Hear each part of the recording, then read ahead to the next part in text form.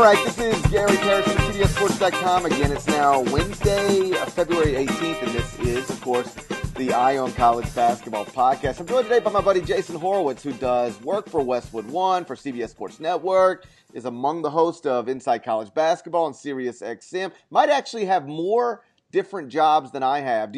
I think that might be true. You might be the one person I talk to who actually wears as many hats as I wear. Does it stress you out as much as it stresses me out sometimes? No, I'd actually like to wear more. In fact, this is a down year. So, I don't know how you feel because your hats are like CBS Sports Network and CBSSports.com are in the same hat. They're just different umbrellas, sure. Or they're the same umbrella. They're just different pockets. Right. I'd actually like to have one umbrella in many pockets as opposed to like four different umbrellas. But it's okay. Cool. Well, listen, I mentioned you host Inside College Basketball on Sirius XM. It's for those who haven't listened to it, shame on you. But it's a radio show, a national radio show dedicated to college basketball. And I'm just curious, how much of your time is devoted on that show to Kentucky and its quest to be undefeated? Do you guys spend an inordinate amount of time talking Kentucky? Or is it clear to you that Kentucky is the biggest story in the country? Well, but the funny thing is that they seem to be the biggest conversation every year on that channel anyway, just sure. Because you got to remember, it is a national radio show. But when it comes to college basketball, just like Alabama is with college football, Kentucky is a lightning rod. And so, last year when they were struggling and there was, at this time last year, the conversation, would they make the tournament? That was a large story. 2 years ago when they were clearly a team that was, gonna be the NIT, that was a story. 3 years ago when they were, a team that had the chance to win the national championship, so there's always a story to make with Kentucky. This just happens to be an historical one. But like today, we'll be talking about them off of another win and a second half and a dominant end of the game. But Gary, like their story isn't any different right now than it was 4 weeks ago. It's just that they're closer to being undefeated. I mean, the only thing, at least I don't know how you feel, but like the only thing I feel is that they're just getting better. They're getting closer games, and they're figuring out ways to win close games as opposed to holding people to 7 points and a half. I don't think their story is any different, and I don't think until they lose that their story is really, as compelling as some of the other teams. I know. Like what's your take on that? The problem for them, to the extent that there's a problem with being 26-0 and ranked number one in the country from opening tip till now, is that they aren't challenged in their. I know they are challenged in their league, like they were in a tight, like a 4-point game in the second half against Tennessee last night.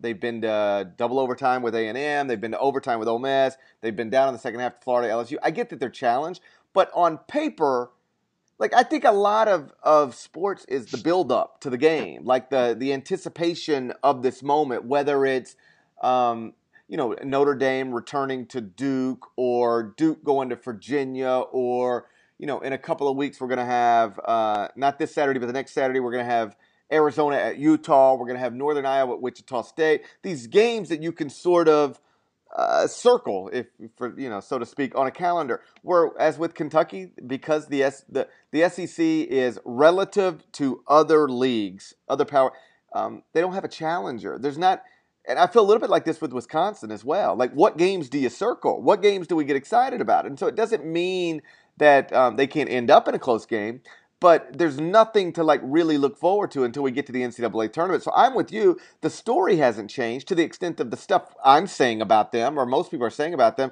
It's just that with every win, they get a little bit closer to what is history. But take that even farther. Like, one step beyond that, which is even when we get to the NCAA tournament, let's assume Kentucky's undefeated going into the tournament, sure. Okay? Like, the conversation that people have is that, well, it'll be great for college basketball if they're going undefeated.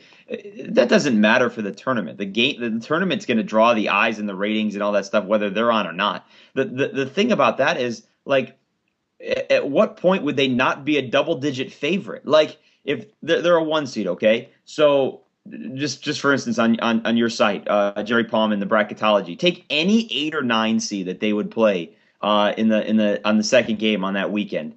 Double digit favorite for sure.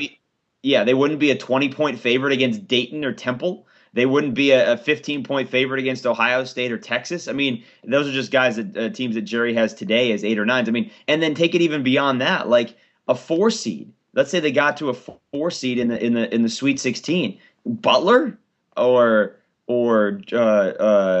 Utah or, I mean, Oklahoma. I mean, they'd be huge favorites. So they're going to be, I think no matter what happens, they're going to be a double-digit favorite all the way to the Final Four, and they might be a double-digit favorite in the Final Four. So what that means is that if they do lose in the tournament and they don't get undefeated, if they're there at that point, it'll be one of the largest upsets in college basketball history, which then becomes really compelling. Right. No, I'm all for chasing history. Like, I would prefer them to enter the tournament undefeated. I get your larger point, which is, hey, the tournament, and people are going to watch it no matter what. But I sort of like the idea of what, I'm a big, like, I enjoyed watching Barry Bonds, try to smash McGuire's record, or whatever these things are. Like, I enjoy trying to watch history. Like, I enjoy Floyd Mayweather because I like the idea of perfection. And well, so, that's just because you like Vegas. I do. I enjoy. I've had pleasant times in Vegas. Unpleasant times as well, but fun times. Even the unpleasant times are typically fun. They're just regrettable the next day. So I like excellence. I guess that's what I would say. I'm not the sports fan who roots for the underdog all the time. I mean, I enjoy that, but I prefer excellence, like witnessing excellence. And so for the same reasons I enjoyed Barry Bonds and Floyd Mayweather, I actually like the idea of Kentucky being undefeated. And I think you're exactly right about the tournament there. When are they going to be even a single-digit favorite? Like, maybe the Elite Eight, but probably, maybe. Yeah, maybe, just maybe. Well, but here's the problem with that. Like, and this doesn't mean that it happens now, right? I mean, because Vegas is they want to draw a betting line, so this isn't necessarily what reality is. But the teams that they have beaten this year and beaten badly. I mean, they held Kansas to 12 points and a half. I was there. Kansas is, Arizona's really good defensively, but, Arizona struggles to score at times. I don't know. Like, if they met Wisconsin or Villanova, maybe they'd be a single-digit seed. And by the way, I think those two teams could give them a really good game. Sure. I actually really do believe that.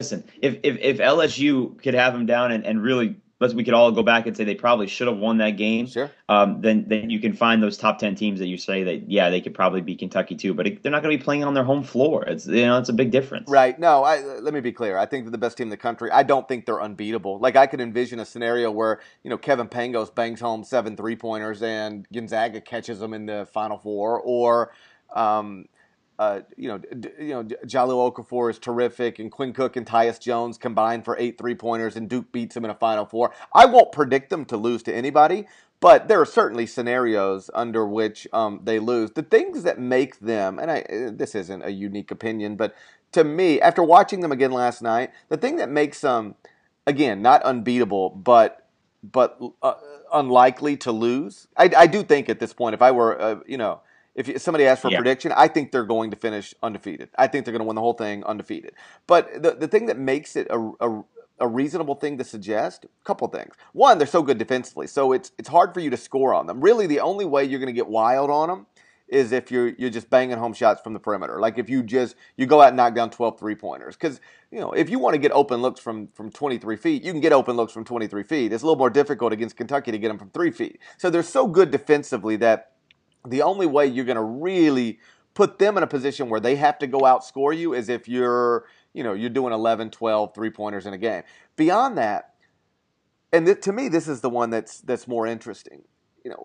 If you look at other basketball teams around the country, you take their best guy. First off, you can identify who their best 2 players are. Like, I could ask you, okay, who's Wisconsin's best 2 players? You'd go boom, boom. Who's Duke's best 2 players? Boom, boom. Who's Gonzaga's best 2 players? You got them. Who's Kentucky's best 2 players? Do we even know? Not a clue. Right. I mean, it could, listen, I think Willie Cauley-Stein is maybe their most valuable because of what he does on both ends of the court. I think Devin Booker is maybe their best scorer. Karl Towns is their best pro prospect. Tyler Eulis, I think, is the best spark plug type thing. Aaron Harrison was the preseason SEC Player of the Year. My point is, it's very difficult to identify who their actually best player is. You know this. You know the scary thing about all that too. Like as you're running down the roster there, okay. It's realistic to believe that of those 10 guys that they that they're rotating between, that 6 of them are going to be back next year. Oh yeah, and then they'll have a brand new rotation. If 5 or 6 come back. Yeah, it's certainly. Listen, I was surprised that some of the guys that came back last year came back. My guess is after a season like this, if it goes, it'll be one of those deals where, hey, we've done everything we can do. Let's just bounce. I think the Harrisons would just bounce, and certainly Karl Anthony Towns would bounce. Willie would almost certainly bounce. I think the next year's Kentucky team will look vastly different. But yeah, the thing is, how many like guaranteed lottery picks of these guys are there? Maybe 2, right? Willie and Karl Anthony Towns. I guess Trey Lyles could theoretically get up there. Devin Booker could get up there. But it's not like they've got Anthony Davis going 1, Michael Kidd-Gilchrist going 2, or John Wall, DeMarcus Cousins. I don't think they have 2 top 5 picks on this team. Here was the point I was trying to make, though. If you take Frank Kaminsky and Sam Decker and they have bad games, Wisconsin's in trouble. I think, if you take Tyus Jones and Jalou Okafor and they have bad games, Duke's in trouble. You take Pangos and Wilcher and they have bad games, Gonzaga's in trouble.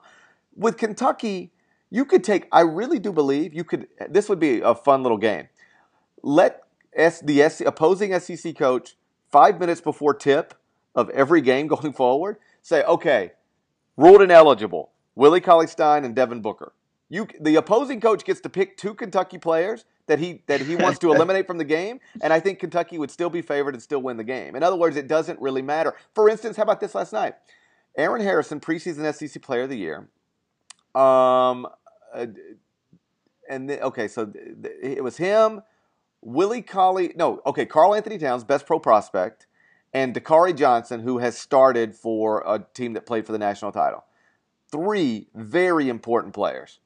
I think they combined for 5 points, and it didn't matter. They still won a road game by 18. Like that, when you got 3 guys like that, the preseason SEC Player of the Year, your best pro prospect, and another dude who started for, has started somewhat for the past 2 years, and they combine for 5 points, and you still win by 18 on the road against a team that has beaten nationally ranked Butler in that same building, that suggests that you're operating with a unique gift of talented individuals. Yeah, well, and just go back to the Florida game for a sec. They only had 4 guys score. Period. Right. That was it. 4 guys scored. Well, I guess Andrew Harrison hit a free throw at the end, so he had a point.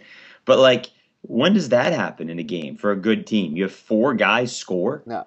It doesn't. But I guess the overall part to this is that there's a lot of fun things you could do and a lot of stuff to it. But the other part about Kentucky, this is the part that I find interesting about Kentucky this year, which is they're not hateable kids. No.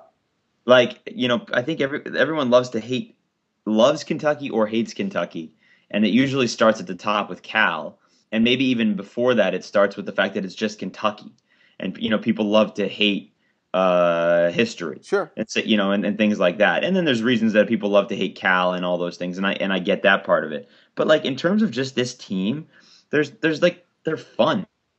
Yeah, there's nothing to really hate about these kids. No, and I'll tell you, everyone, particularly in my line of work, you'll sometimes hear, so and so is a good player, but he's kind of a bad kid, or kind of a rough kid, or kind of a Yeah. There really is none of that at Kentucky. I think the Harrisons, developed a bit of a reputation because of body language stuff, but nobody will tell you they're bad kids. They'll tell you that they might not like them as basketball players or NBA prospects, might not like the way their father can be a little, their father's a character. And, troublesome. Yeah. Yeah. And so that. In the way. Yeah. It could sometimes be in the way. And so you might hear that, but you don't hear really Aaron Harrison's a bad, DeMarcus Cousins when he was at Kentucky, I don't care. I got it. Not a criminal. I'm not calling him a criminal, but just a jerk. All right. And volatile and still is, frankly. And I don't care what Kentucky fans say. You talk to anybody, I don't want to say anybody, but talk to some people who worked with DeMarcus when he was in high school, who worked with DeMarcus even when he was at Kentucky, and who worked in that Sacramento Kings organization. He ain't fun-loving DeMarcus Cousins that not everybody, that some people like to paint him as. Like, so I could tell you negative stories about DeMarcus Cousins.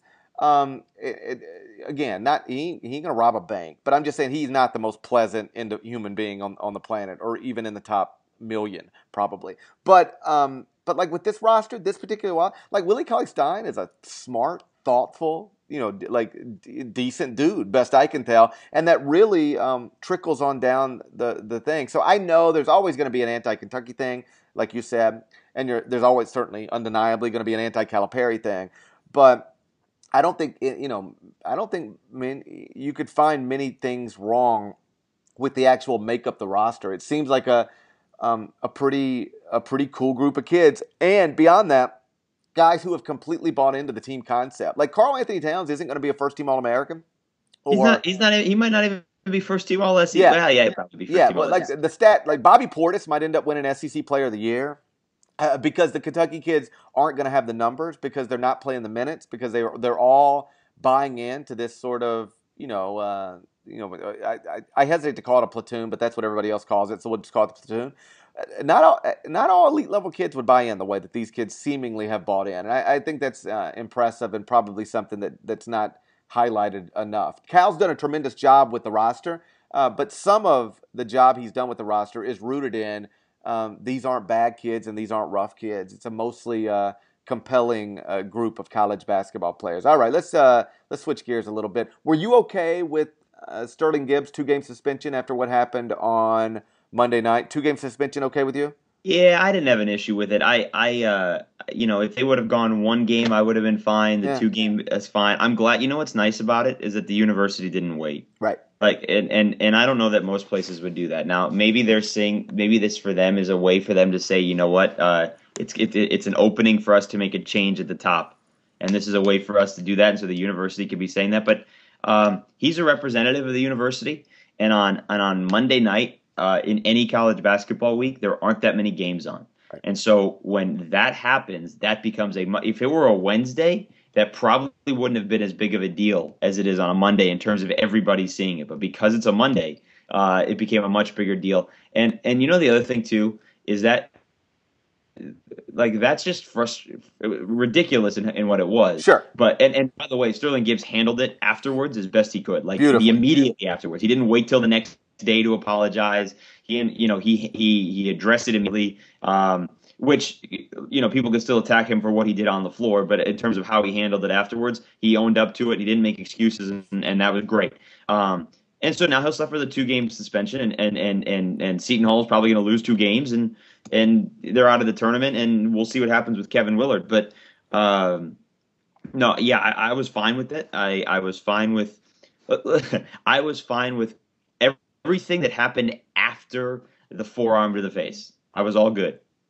Yeah, I'm with you. Like, I was impressed. Like, Sterling Gibbs didn't even try to defend himself, honestly, as much as maybe I tried to defend him, right? And I never tried to defend him like he was wrong. That was clear. My only, I guess, point of contention would be, after watching the video from multiple angles, I'm certain he balled up a fist and he swung his arm violently, and that you should be punished for that regardless of your intent.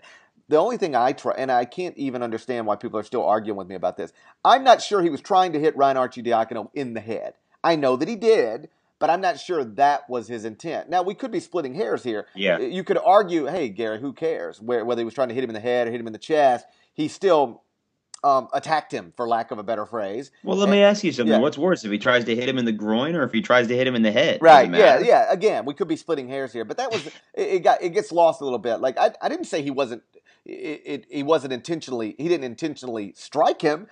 I said I'm not sure he intentionally struck him in the head. And so when it was getting framed that way, Sterling Gibbs just intentionally punched Ryan Arcidiacono in the head. I didn't say he didn't intentionally try to punch him. Like, I see that, after watching it 100 times. I'm just not sure he intentionally tried to hit him in the head. Again, maybe it doesn't matter at all. Maybe it's all the worst thing in the world. But I did think some of the over-the-top immediate reaction, expel him from Seton Hall. Let's give him the lethal. Like, come on, man. Like, how about this? Let's think about it. Sometimes with Twitter, and I'm not even talking about just crazy fans. Like, sometimes it's media members as well, people who should be a little more responsible, I think. Expel him from Seton Hall, kick him out of school forever, ban him from basketball for the next 20 years. Like, how about this? Let's let the game get over with. Can we maybe think? Let's let the game get over. It's funny. We could turn this into a podcast about Twitter, and you and I will sound like we're part of This American Life. I know, right? And we can get into that referendum. But no, that's what Twitter is. Nobody stops to think. And guess what? That kind of carries itself over to our daily routine about how people handle themselves. They don't stop to think. It's the immediate response. It's the immediate gratification. And it's what does everybody care about what I say? And that's what it is.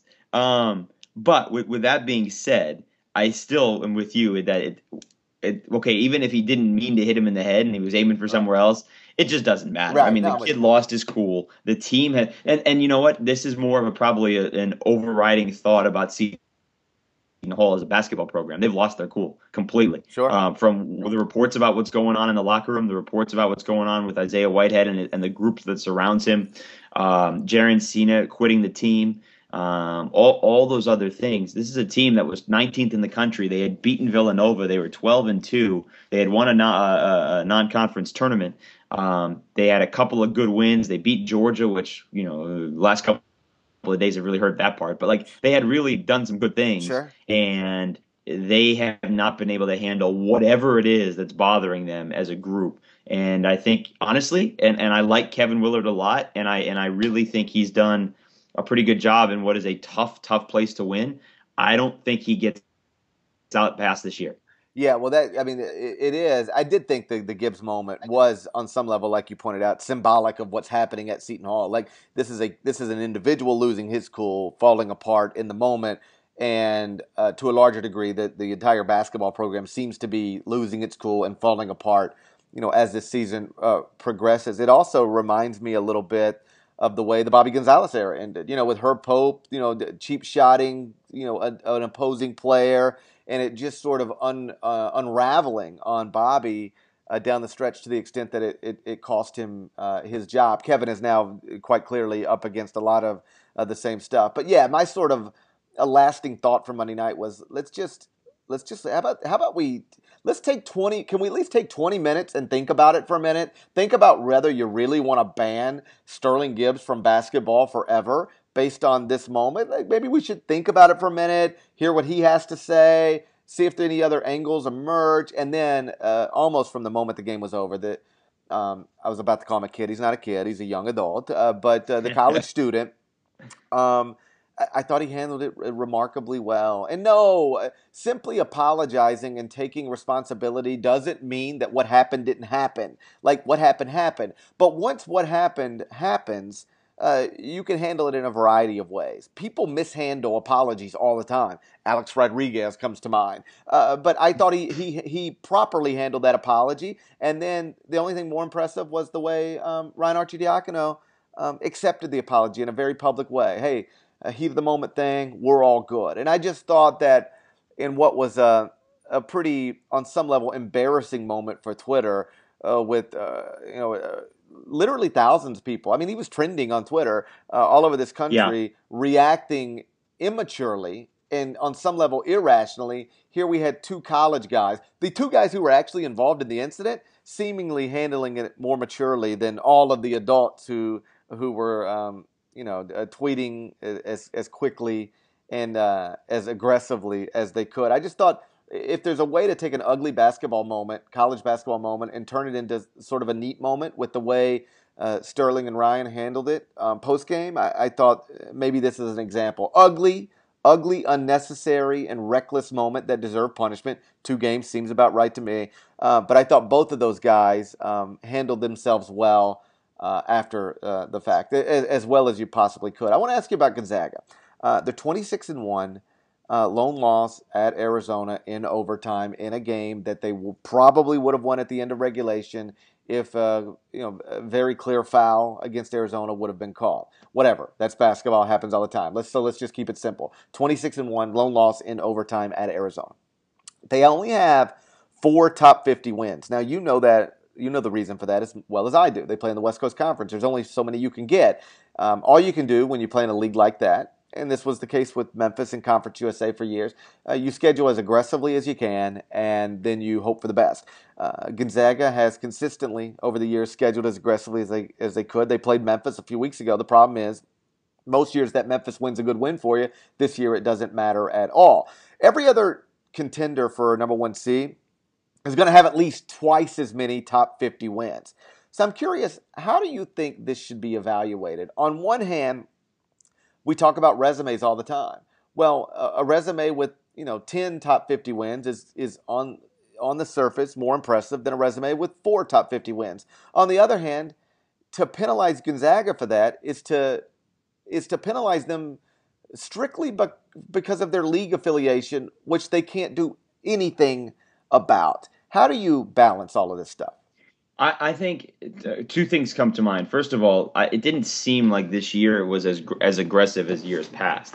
And again, this is not their fault, but Gonzaga is always in one of those, or whatever the rule is in terms of how many years you can be in one of those tournaments where you're getting 2 or 3 really good games. They were in the NIT season tip-off. So yeah, they played St. John's, who's going to be a borderline tournament team. Georgia, who knows if they're going to end up being a tournament team. So they played those 2 teams. And they played SMU, which is a good game. And then you scheduled Arizona and UCLA. But and you mentioned Memphis. So that's 6 games against top quality opponents, but they're not the normal top quality opponents. Remember the year that they were a 1 seed 2 years ago, they owned the Big 12. They were 6-0 against the Big 12. Right. So that was a way to judge it comparatively to other teams who were going for 1 seeds because they were in the Big 12. So I'm with you in that you can't penalize them. Here's the thing is that we always look at numbers because they're tangible. We can quantify numbers. You can figure out, okay, well, this team's got 10, this team's got 4, this team's got 12, this team's got 5.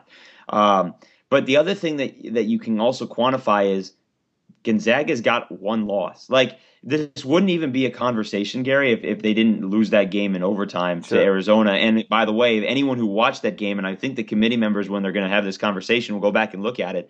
They'll remember that foul play at the end. I'm totally with you on that.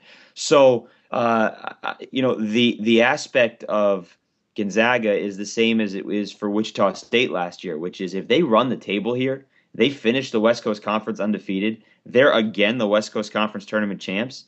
They're going to be a 1 seed. It's just how we view them, how good they actually are, and the fact that they might not even have had that 1-loss period, the same way that Wichita State last year entered undefeated. So, but in terms of Gonzaga this year, there are, and I don't know how you feel about this, but 2 years ago they were a 1 seed, and I thought a deserved 1 seed. Sure. They're better this year. Yes.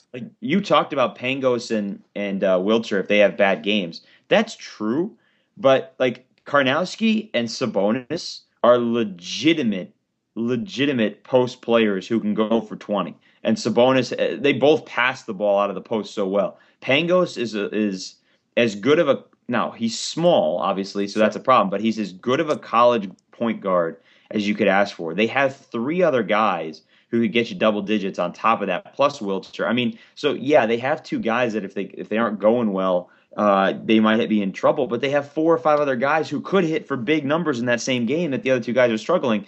The inside outside game that they have is as good as anybody in the country.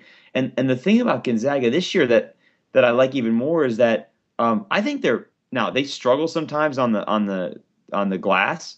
Which is strange considering how big some of their guys are. But I think the way that they actually play offense this year is so much better than it was 2 years ago because they have so many more options. Well, they have shooters. I mean, I love the makeup of the team. They've got multiple ball handlers on the court basically at all times. They've got a slasher on the wing in Wesley. They've got shooters on the court at all times, whether it's Pangos, Wiltshire, so on and so forth. They've got a true big in Karnowski. They've got Sabonis, who is a future pro.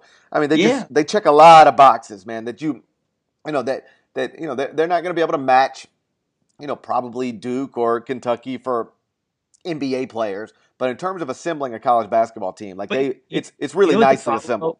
You know what the problem though is, and this is just our own mental state and our mental thought, and it's I know the committee's supposed to look at this differently every year and make in a unique way every year, but I think the problem that we're going to have with Gonzaga is that you haven't shown it to us lately. Like, they haven't gotten out of the first weekend. I think 2009 is the last time they made a Sweet 16, and that has nothing to do with these kids. Well, it has something to do with some of these kids, but like, it has nothing to do with this group and this team, because it's a different team than the ones from the last 5 years. But just as a program, I wonder if some people are Gonzaga'd out. Is that, I can tell you, like, from I wrote a column very early on about this is, I believe, Mark Few's best team, and if the idea that people point out that he's never been to a Final Four, like, it doesn't matter to me nearly as much as it matters. The idea that they've never been to a Final Four doesn't mean they can't get to one. It just sometimes it's a single elimination tournament. Weird things happen.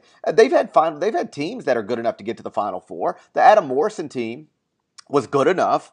The 1 seed team a couple years ago was good enough. People forget, like, didn't they lose to Wichita State? They lost to Wichita State, right? Who hit 12 threes. Exactly my point. Okay, so, like, Wichita State shot the ball out of their minds in a 40-minute game of a single elimination tournament. And so that means you weren't Final Four good? No, it just means that you played a team in the tournament who hit 12 three-pointers on you. Guess what? If Kentucky plays a team in the round of 32 that hits 12 three-pointers against them this year, they might get caught too. And so that's just the nature of that tournament.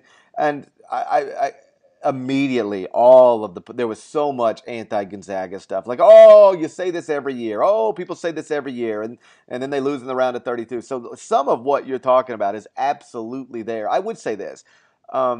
Obviously, the way the committee's supposed to work, that none of that's supposed to matter. Like, the history is not supposed to matter even a little. On the other hand, this is what I always try to remind people.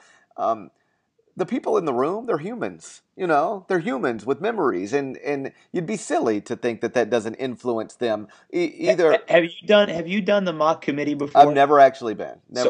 So sign up. So listen, you got to do this. I've already talked with David Warlock. I can't do it. What if you can't do it? You got to do it. I'm doing it next year.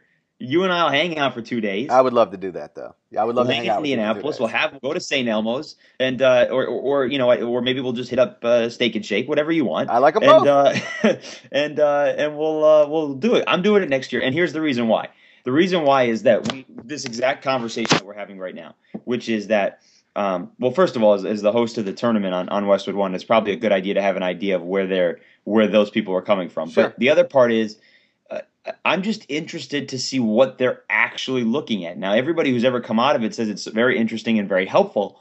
But the aspect of how hard is it to put aside your preconceived thought of a team and then what other people are thinking about them and compare it, I think that is the interesting part of what that mock committee does. And I think it's a good learning tool. Well, yeah, certainly it's a good learning tool. I think I have a pretty good grasp of how it goes on, but I do love Steak and Shake and St. Elmo's, and so I could be influenced by that. I guess it's highly data driven. Like, a lot of it is like you have numbers and data in front of you, but still you're human. You're and biases come in whether you even know they do or whether intentional or unintentional, and almost certainly always unintentional, but they're still there, right? Well, but that then gets to the same question. I mean, this doesn't even have to just be about the 1 seed or about Gonzaga. I mean, this gets into so you were talking about it's very data driven, and we had this conversation on the show yesterday on Sirius XM. What is more important in scheduling? Victories against teams that aren't going to be tournament capable and not having bad losses, or scheduling tournament quality type teams and not beating them. Like, and here's where that came to fruition. We were talking about Texas yesterday, and look, it's not Texas's fault that UConn isn't going to be a tournament team. Like that, it was the return game. They beat them when they beat them, whatever at that time. They thought that's going to be a great win. Same thing for everybody that beat Florida this year. It's not going to turn out to be a good win. Right. Like Texas has played a lot of teams with high quality or with high quality resumes. I looked this up earlier, just coincidentally. They've got 9 losses now. 8 of them are to schools that are ranked right now. 8 of the 9. The only loss they have to a currently unranked team is to Stanford, and that's still a top 50 RPI loss. So they have, of the 9 losses, 8 are to teams that are currently ranked, and the one that isn't is still a top 50 loss. In other words, they've got no losses outside of the top 50. Their problem, of course, is they've only got 1 top 50 win. So they've played all these games. They just hadn't really won any of them. And, so what do you value? Do you value a 25-win team with no – like – here's what I fundamentally believe. I don't think losses to quality teams hurt you. I think bad losses hurt you, and a lack of good wins hurts you. I don't think losses to good teams hurt you. Exactly. And so, but to me, a team that wins is more important. Like I'm all for you on the fact that they don't hurt you, but to me, you got to beat somebody. Right. No, ultimately, and honestly, this is an interesting conversation because I think sometimes I've had conversations with committee members about this. First off, they want to see if you even try to schedule people. Like, they are impressed by your effort. Like, did you even try? So they won't look at Gonzaga and say, you didn't try to schedule anybody, because Gonzaga will say, we tried to schedule Memphis. Memphis is usually good. Like, we signed that contract 2 years ago. Memphis has been to 4 straight NCAA tournaments. We thought we were playing an NCAA tournament team. They'll tell us we didn't try, we tried. That matters to the committee. If you don't try, if you don't try to schedule outside of your league and you want to sit there on Selection Sunday on the bubble, you are up against it. Like, I've talked to enough committee members to know that. Also, though, they do want to know that you can beat somebody. Because the counter argument to what I said about Texas, hey, they don't have any bad losses. Fine. But everybody can lose to good teams. Like, everybody can lose to good teams. Who can beat good teams? Show us that you can beat somebody. If we put you in the field, show us that you're good enough to advance. So just losing to so this is, again, we may be totally into semantics here. But I don't think losing to good teams hurts you. But if that's all your resume is, hey, all our losses are to good teams. Well, who did you beat? Because, like, if all you can do is lose to good teams, that's fine, and beat bad teams, that's fine. But guess what? In the tournament, you're probably not going to play a bad team because you're going to be a 9 seed, 10 seed, 11 seed. So you're playing good teams, and you haven't really beaten any. So what's the point of us putting you in there?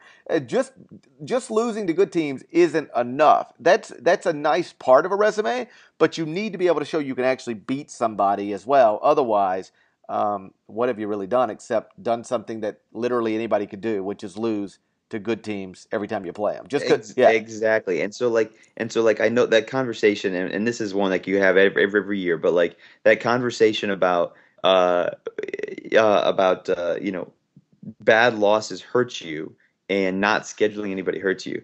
But like if you're a team that's scheduled okay, you have a couple of bad losses, but you also have some really good wins, I'd much rather see that team in the tournament than see a team that's scheduled, didn't beat anybody, and doesn't have any good wins. Because you know what? Yeah, you might have lost. Like, for instance, Georgia's got a couple of bad losses now. They're starting to rack up. But they got like 5 really good wins. And you know what? They went and won at Kansas State. And Kansas State, like when you schedule Kansas State, you're scheduling a good team. Right.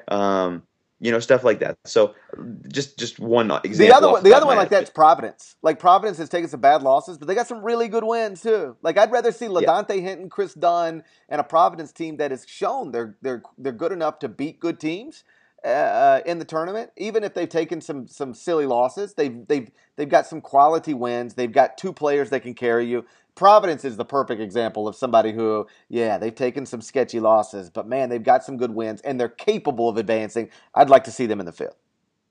Yeah, no, listen, but let's not expand the field. I think we can both agree there. No going past 68. In fact, I'd be for going back down to 64. I will bottom line it like this. With Gonzaga, I recognize they're not going to have the same number of quality wins as, say, Wisconsin or Duke or whatever. if they went out, they deserve a 1. Like, period, end of story. I'm not interested in penalizing somebody based on league affiliation. They will have scheduled aggressively enough, I think. We could debate to what extent, but aggressively enough, and they've done an amazing job, again, if they went out against that schedule. And so if we assume Kentucky's going to be a 1, Virginia's going to be a 1, and then I'm saying Gonzaga's got to be 1 as well if they went out, then we only got 1 spot left for 1 spot left, period, for anybody. And it means that a Big Ten champion Wisconsin would have to get pushed to the 2 line, or a Big 12 champion Kansas would have to get pushed to the 2 line, and that is not ideal. I'm not even sure it's fair, but I think it would be more unfair, if this makes sense, to take a Gonzaga team that finishes with 1 loss, an overtime loss at Arizona, and say that's not good enough for a 1. I would give Gonzaga the 3rd one or the 4th one, whatever, and then let Kansas, Wisconsin, Duke, fight for that. Maybe even Utah, frankly. If they were to win the Pac-12 and then win the Pac-12 tournament, I'd let those schools battle it out. But Gonzaga, a 1-loss Gonzaga should probably be a 1 seed. All right, we've kept you here long enough, Jason. I know you've got a million jobs to do, so go do them. I appreciate you being here, buddy. It's good to catch up with you, and I assure you, even if we don't go to the mock selection thing, this April we will be at both St. Elmo and that Steak and Shake. For people who've never been to a Final Four in Indianapolis, there is nothing more popping at 2 in the morning than that Steak and Shake on the corner in downtown Indy. Best. It's the best. The Oreo is the way to go. If you ever want to see a slew of drunk college basketball coaches, Steak and Shake, 2:30 in the morning at the Final Four. It is jam-packed. And also college basketball writers and reporters and radio people and television folks as well. I mean, you could have just left it at people. Yeah. If you ever just want to see drunk people, 2:30 in the morning, Steak and Shake during Final Four weekend every single time. All right, subscribe to the Ion College Basketball Podcast on iTunes. Quickest way to get your hands on the latest edition. You know that already. Go do it. And either way, I will talk to you again on Friday. Take care.